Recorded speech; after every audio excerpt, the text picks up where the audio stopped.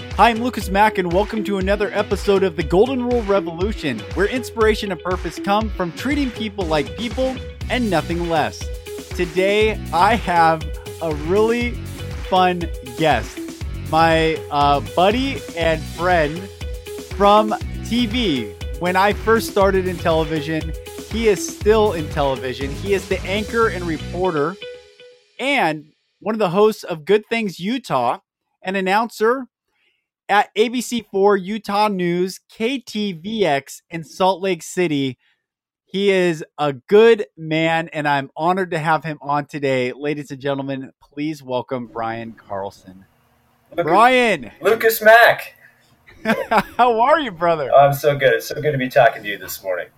Man, you and I met a long, long time ago. Feels like another lifetime ago. It does feel like a lifetime ago. Do you realize it's been 13 years since all that happened? Wow. We're getting old. So literally, you and I are getting old. We are getting old.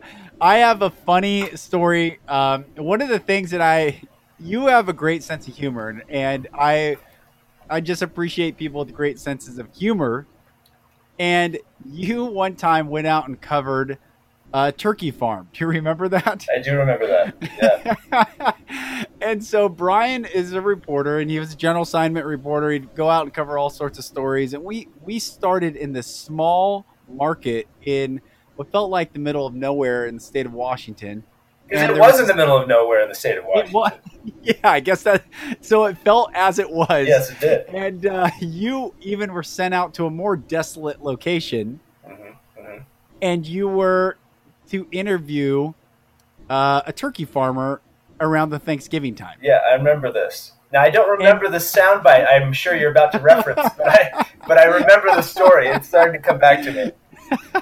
So Brian was out there, and there's hundreds of turkeys out in this farm, and Brian was making this noise, and I can't replicate it, but it was like, blah, blah, blah. And all the turkeys went bonkers. They went berserk. Yeah, I remember that now. It's what we call a stand-up in TV, where you tell people where you are, and what you're doing, kind of thing. And usually you'll see them at the top of a story when the anchors at the news desk pitch out to the reporter live on scene, or as in these small markets, they do it taped as live, so it's pre-taped ahead of time. And so you see those at the top, and you'd say, hey, I'm Brian, I'm out here. And then you do one at the end and say, yeah, wrapping up here from blah, blah, blah, back to you. And so for this one of those things at the end, where we're doing that wrapping up and back to you, I had, throughout the course of reporting on that story, the guy who's running the turkey farm had told me, they love to be able to imitate you. So if you make some noises, they'll do it too. And so I had heard them kind of gobble, and I think if I remember correctly, it's been 13 years, but it was like something like, Exactly. And so I started doing that just to kind of see what had happened, and they started responding. So I thought, let's put that in at the end of the story, because you can't distract people at the top. You got to at least save it to the end. And so I go reporting, from wherever it was, the turkey farm here in Washington. I'm Brian Carlson. And then the turkeys immediately go in response. So funny. It was great. It was great television. And that's, that's part of the fun of, we had to find fun where we could when you're out in the middle of nowhere working for a small station, making no money, literally I think we're under the poverty line. Oh, for sure. And that's just how it goes. You go out making dirt. And you hope that somewhere along the line, someone else goes, you know what? I'd like to give that person more money. Yeah, that's right. Yeah. That's right. So tell us about your journey. I mean, guys listening, Brian is incredibly talented, and not just talented. And I will preface before you to share your story is the TV business, especially the news business, can be cutthroat beyond cutthroat, and it can be where people will smile to your face and then you start bleeding out and you're like, what happened? And they're like, oh yeah, I stabbed you in your back a few minutes ago. And you're like, but you were just looking at me. And yet there are people that stand out who don't act like that, and you are one of them. I appreciate that. You've always been incredibly kind and warm and just a great colleague. So share your journey. Where are you at now, and how did you get to where you are? So right now I'm working in Salt Lake City, and this is where I grew up. Was in Salt Lake City, um, and the journey's it was just taking me a long time to get to where I wanted to be. But it seems like in the end, everything seems to work out, which is weird for me. I mean, I don't know how much of a faith-based discussion you have here with the people who are listening to this podcast, but I really feel like As much as you want. As much as you I want. really feel like being expressing that faith and living up to that faith is really be able to kind of help me to be where I want to be. Part of that journey is just sometimes it takes a while, and sometimes it takes a lot of struggle. And so when I got started, let's start after Washington, just because you and I at least have that beginning point. And after that, though, I tried to be able to move back home to Salt Lake City, and I would arrange to get interviews with the NBC affiliate, the CBS affiliate, the Fox affiliate, and they'd meet with me, but they wouldn't hire me. And it was so frustrating to try and move back, because the only goal I had when I was in Washington State was to move back home. I thought, I want to be able to, at least at this next stage of my career. And it was within 6 months of being in Washington where I realized I want to. This is the jump I want to make. And it took about 3 years to get there.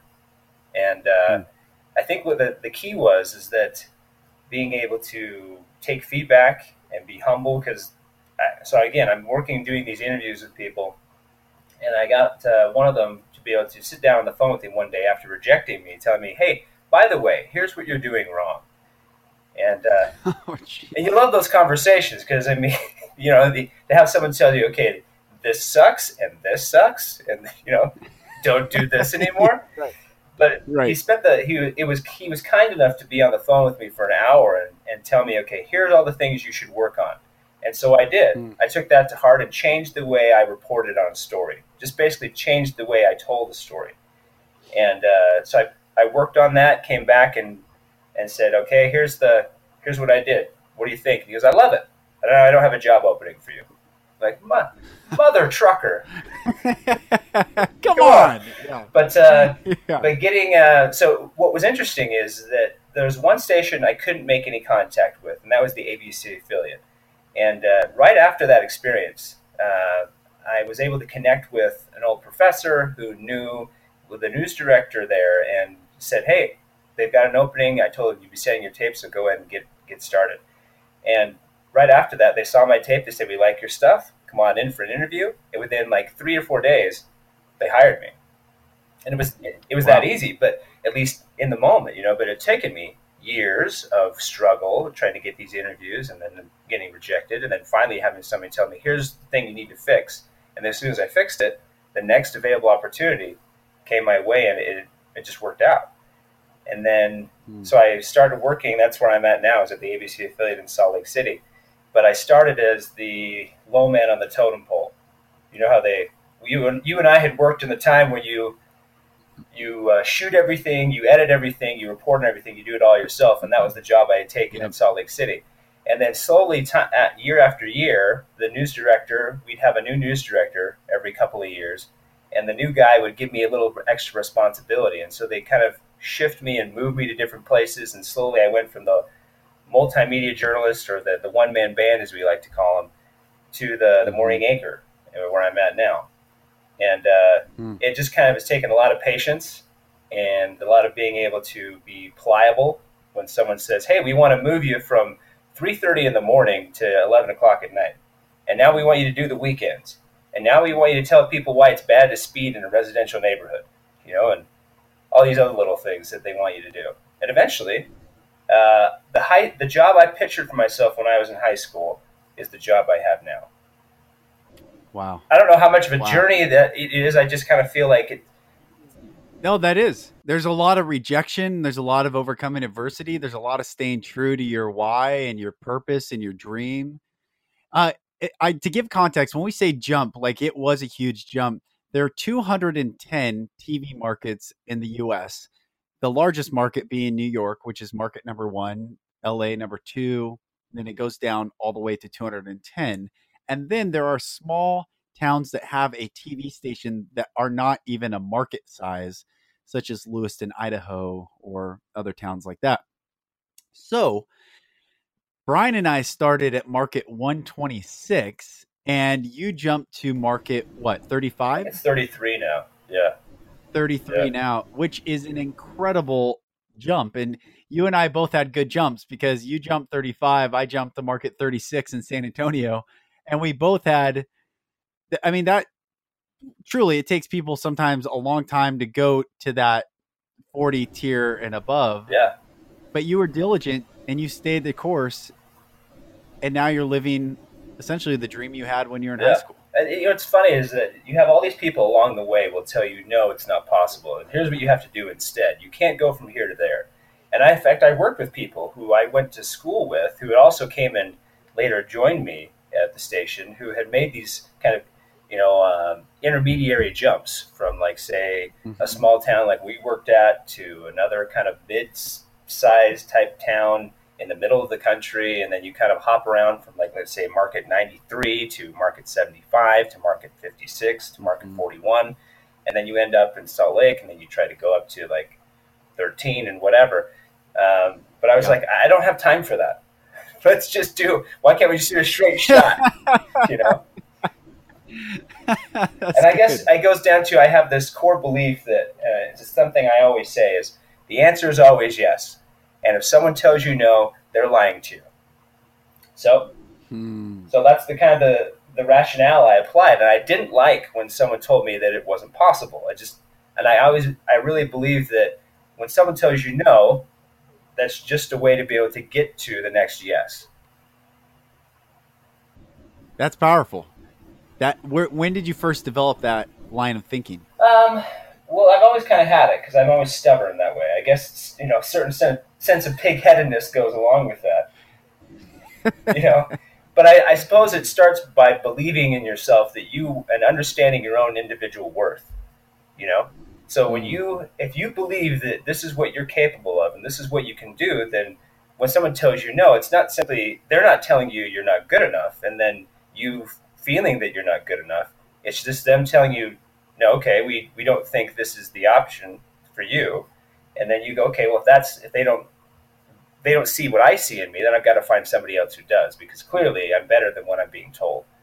And so that's kind of how I always kind of played things. And there's a lot of little stories like that where it took me a year to get my first job out of college. You know what I mean? Same kind of mentality, had faces different levels of rejection. I didn't know, for example, that getting a speeding ticket, on your driving record would impede you from getting a job in the news. But, that kind of slowed me down right out of college because, your insurance companies won't hire you if you're driving a news vehicle. Little did I know that would play into there. And then even when I was in Salt Lake City, working in the building I'm at now, I was told you're never going to be on the anchor desk. And I kind of had that reaction as like, oh yeah, well, let me show you who's not going to be on the anchor desk kind of thing. And so I would come in on the weekends and practice and record those practice sessions and show them to our assistant news director who would go, okay, I like this. I don't like this. Work on this. And so over the course of several months, I kind of refined what I had to do to be able to report the news from the anchor desk. And then they said, okay, next time we need someone to fill in when someone's on vacation, we'll give you a call. And then they did. And that kind of starts to blossom. Wow. You know what I mean? But each individual step along the way has those moments of bitter rejection. This is what, the Golden Rule Revolution, my mission is to see the hurt get healed and the healed go out and heal others. And in that journey, in that process of getting healing, it takes a lot of love and it takes a lot of vulnerability and it takes a lot of truth to come forth so people can be free.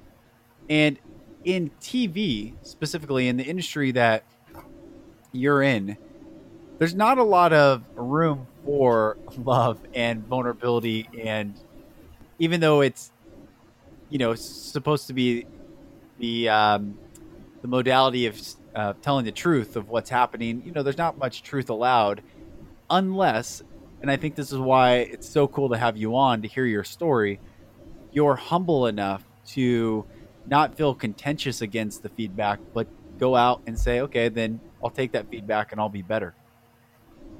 you going on your journey, and not without giving specifics of people, are there opposites of what you've seen, and what were the effects of them? Like, people, I'm sure, didn't go out and work on weekends to get better. Are there any stories that come to Of people mind? who failed living up to the challenge of the stress and the rejection. Yeah, and the humility of and taking the feedback and actually applying it versus fighting against it. Yeah, we've definitely had some of those for sure. And I just like you said, I wouldn't want to name names, but there have been several people who I've watched in the building who get so upset when you give them feedback.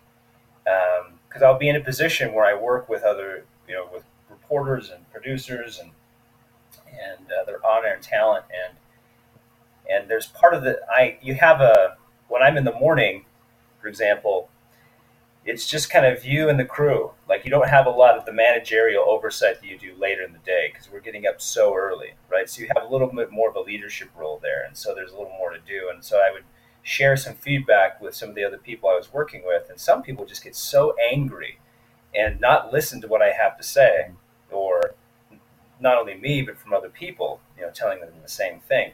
And I watched as that anger and that frustration just gets them out of a job because they become too difficult to work with, and then they're not improving their skills. And when you try to help them, they're obviously not open to the suggestion. And so they become toxic. And there's been several people who the environment becomes just awful to be around. And so the managerial staff says, that's it. We've got to move on because obviously this isn't working. And I feel like our station has been very good at giving people opportunities, whereas other stations aren't as open to giving someone with less experience or less knowledge the go ahead to be able to take the next step. And I think ours has done really well with that, but at the same time, there's been some who've kind of floundered that opportunity. This is where I think it's super fascinating for people, because I've talked to people that they want to know. There's a great veil between the newsroom, what happens inside versus what people see on their television sets.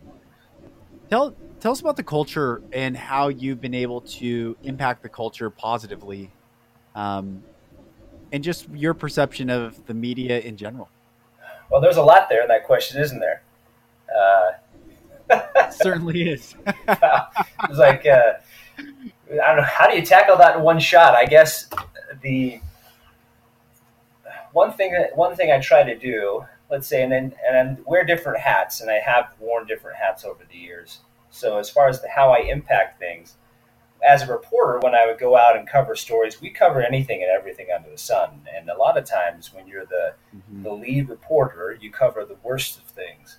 Usually that means death. Usually it means some type of destruction.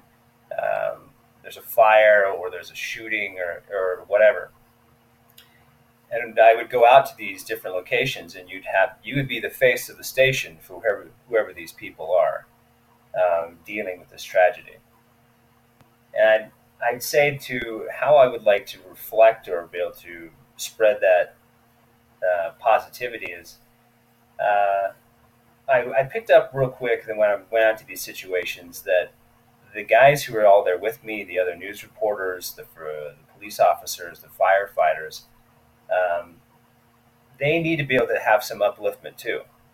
Because if you do, I mean, you think about the people who go to these things, the wildfires, the floodings, the murders. That's their every day. That's what they do every day is they respond to these horrific things. And if you're especially an emergency responder, you see more things that are horrific than anyone else every day. And so I watched one reporter who went up to them and started joking around with them. And I thought, well, that's interesting. Like, why aren't they taking this like it's a heart attack? Why isn't it so serious? I mean, there was someone who died in a car accident, and yet here's this guy going, hey, did you guys bring me any donuts kind of thing? Just kind of shooting the breeze with them. And I just I realized in that moment, you have to be able to treat everyone, you have to be more concerned about the person than you are about the thing that's happening. And so that was a big lesson for me in watching that. So when I went out to these things, I would always try to be able to make sure I made a connection with either the first responders who we were there with or the people who we were there reporting on. And so it wasn't as much about me getting the interview about somebody who died, or it wasn't so much about muscling my way through to be able to make sure we got it exclusive with the firefighters or whoever. It was more about just making sure we had that connection. So I'd try to be able to make them laugh, make them smile. And if you go out to those awful scenes like that, you may pick up on that. They're like, why are they laughing? This is a horrible situation, and it is. But you're trying in that moment, or at least I was trying in that moment. I see other first responders doing that too, where you're just trying to be able to make sure to treat other people with them in mind first before the thing that you're working on. Whereas I think in our industry, and you talk about the industry, it is so cutthroat, and it's so like, I have to get this interview. I have to be here at a certain time. I have to have this done by 2 p.m. I have to have this on the air and by 3 p.m. And it's so deadline driven that you can really put people second or third or last, And so I think the key is being able to make sure that regardless of whatever stress you're under about the deadlines that you have to face each day or the things that you respond to, is making sure that you are considerate and kind and being able to show those people how much you care, And then, now that's turned into making sure I just say hello to everybody when I come in the building, because otherwise you never get a chance to interact with anybody, kind of thing. Right. What are some of your favorite stories that you've covered over the years that stand out to you? I've had quite a spectrum I've got to do.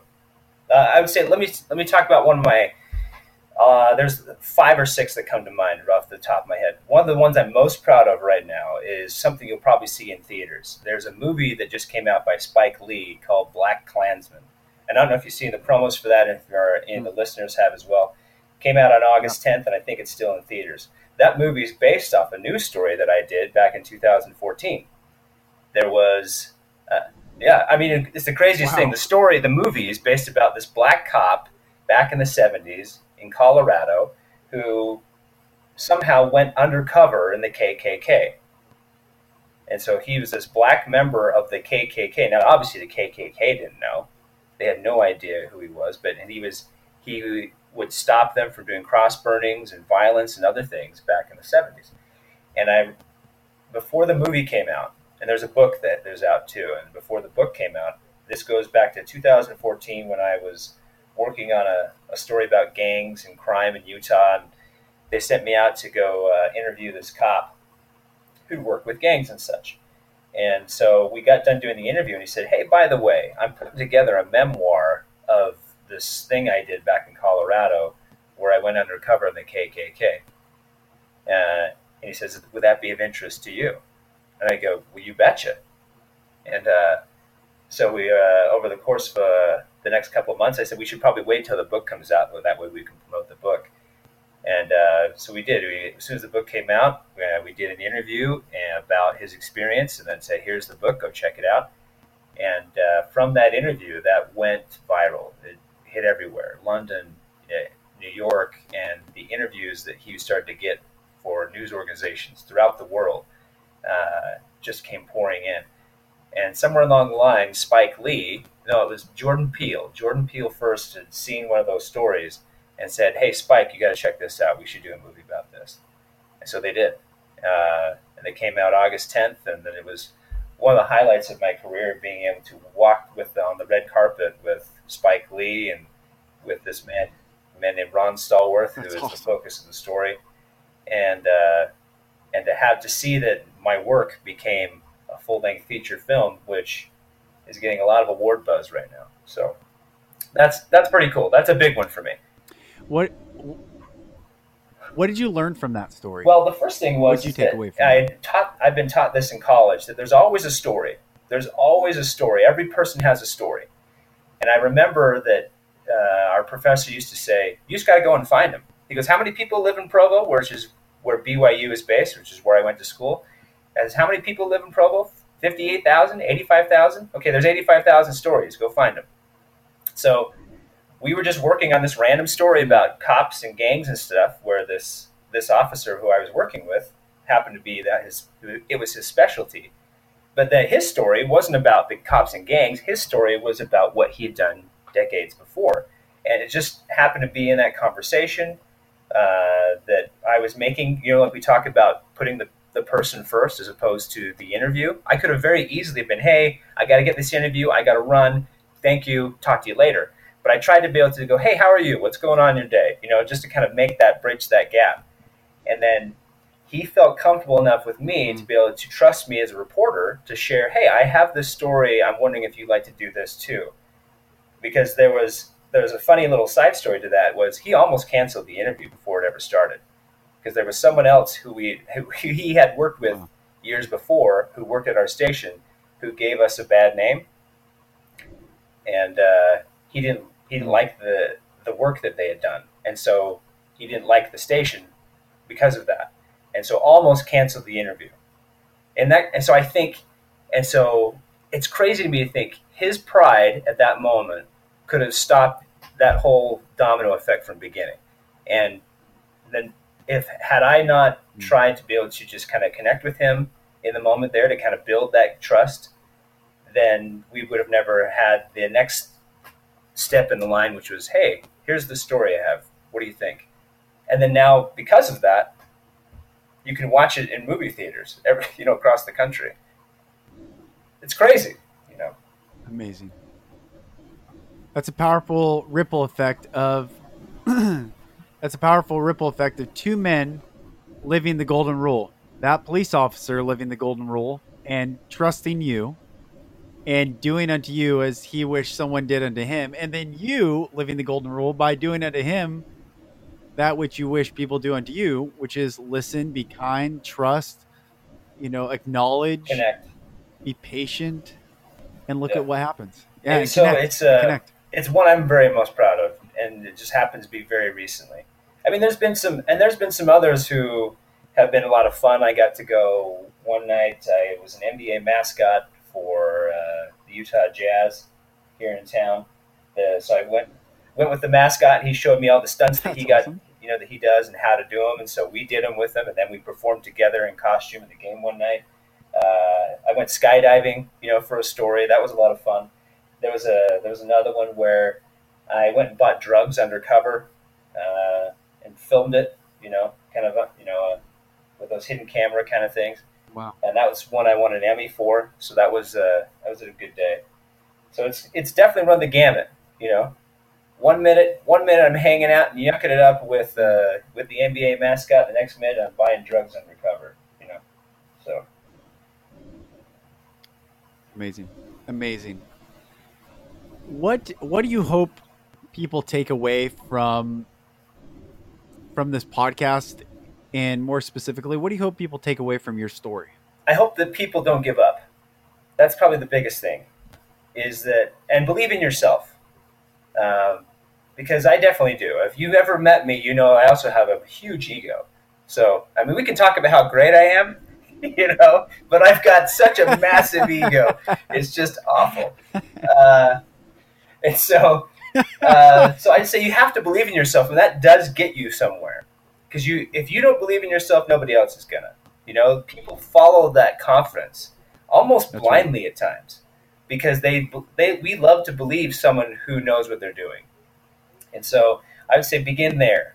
And then if you know who you are, you know what you're worth, don't give up, because there's going to be someone who sees that value in you.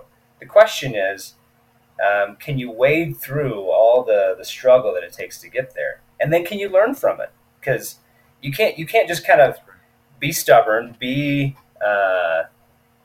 someone who's going to just bull rush your way through life and not pick up the pieces of how you can learn from these experiences. Because eventually each person who tells you no is really trying to help you understand a better way to find the yes. And so you'll kind of carve out that path, which helps you see, here's how I get to where I want to be. But it begins with you. So if you're willing to learn, if you're willing to be able to take feedback, eventually you'll get to where you want to be. Because, like I always say, the answer is always yes. And if someone tells you no, they're lying to you.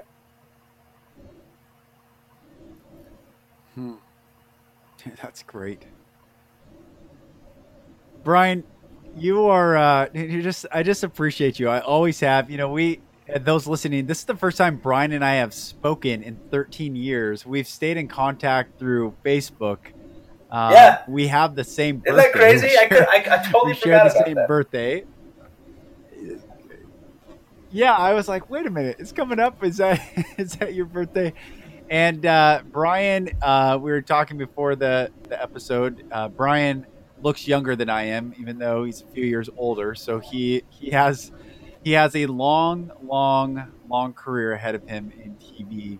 And even if you're not in the Salt Lake City area, if you're not in Utah, I mean, wherever you are listening, find Brian on Facebook. He shares a lot of great content. You can find him facebook.com/ABC4 Brian Carlson. And I'll put that link in the show notes. And he just has great stories, and he's just a fun person to follow along. I mean, he's with Lou Ferrigno one minute, he's with Chuck Norris, the man whose tears cure cancer. I mean, the guy, Brian is with them all. And Brian, I want you to know, brother, I know you have big things ahead for you, not career-wise, but impact-wise. The impact you're making in this world, brother, is it's felt by that, me, Lucas. and I know it's felt by others. I could say the same thing about you. I mean, you're watching, what you've turned your career into, where you're going out and giving and spreading this message to other people to try and lift others and spread that message of joy and being able to overcome adversity and trying to be able to make a difference with people in this world is something that's inspiring. Thank you, brother. Thank you. Those listening, everyone, it doesn't matter where you are in society. It does not matter where you are in the world. Brian is a TV news anchor. I'm doing a podcast and a business owner. Whatever you're doing is the point. You can be the most positive impact in someone's life for that day, for that week, for that month, for that year, and maybe for their lives. And we have that great ability an opportunity to go out and make a more positive ripple effect in the world. And that's why we need to not only acknowledge the greatness that we see in ourselves, but we also get to go out and acknowledge the greatness we see in others. And Brian is a great example of that. Brian, I shared just a moment ago where they could find you, but why don't you share, where can people find you, follow you, and I appreciate that. So if you're on Instagram or Twitter, it's at Brian Carlson TV. And if you're on Facebook, it's obviously just look for Brian Carlson, and you see the little blue check right there, you got me. Interestingly enough, there have been people who have made fake accounts of my name. Why? I don't know. Who wants to be me? I don't get it. But I had to shut a couple of those down recently. So look for the blue check, because that'll help you know that's me. Check the blue check. I love it. Brian, thanks for joining me today. It's been a pleasure, and I know we're going to do more stuff together, man. You're a good brother, and keep going. Right back at you, brother. And I love you, man. I'm thankful for you. That was such a great time having Brian on. Brian Carlson of ABC4 Utah he's just a good man and someone I highly respect and love. And I shared with him, keep having fun, because people like having fun with you on your journey. And my same encouragement is to everyone listening. Keep having fun in life. Look for the fun, look for the good, look for the light, look for the love, because people want to join you on that journey.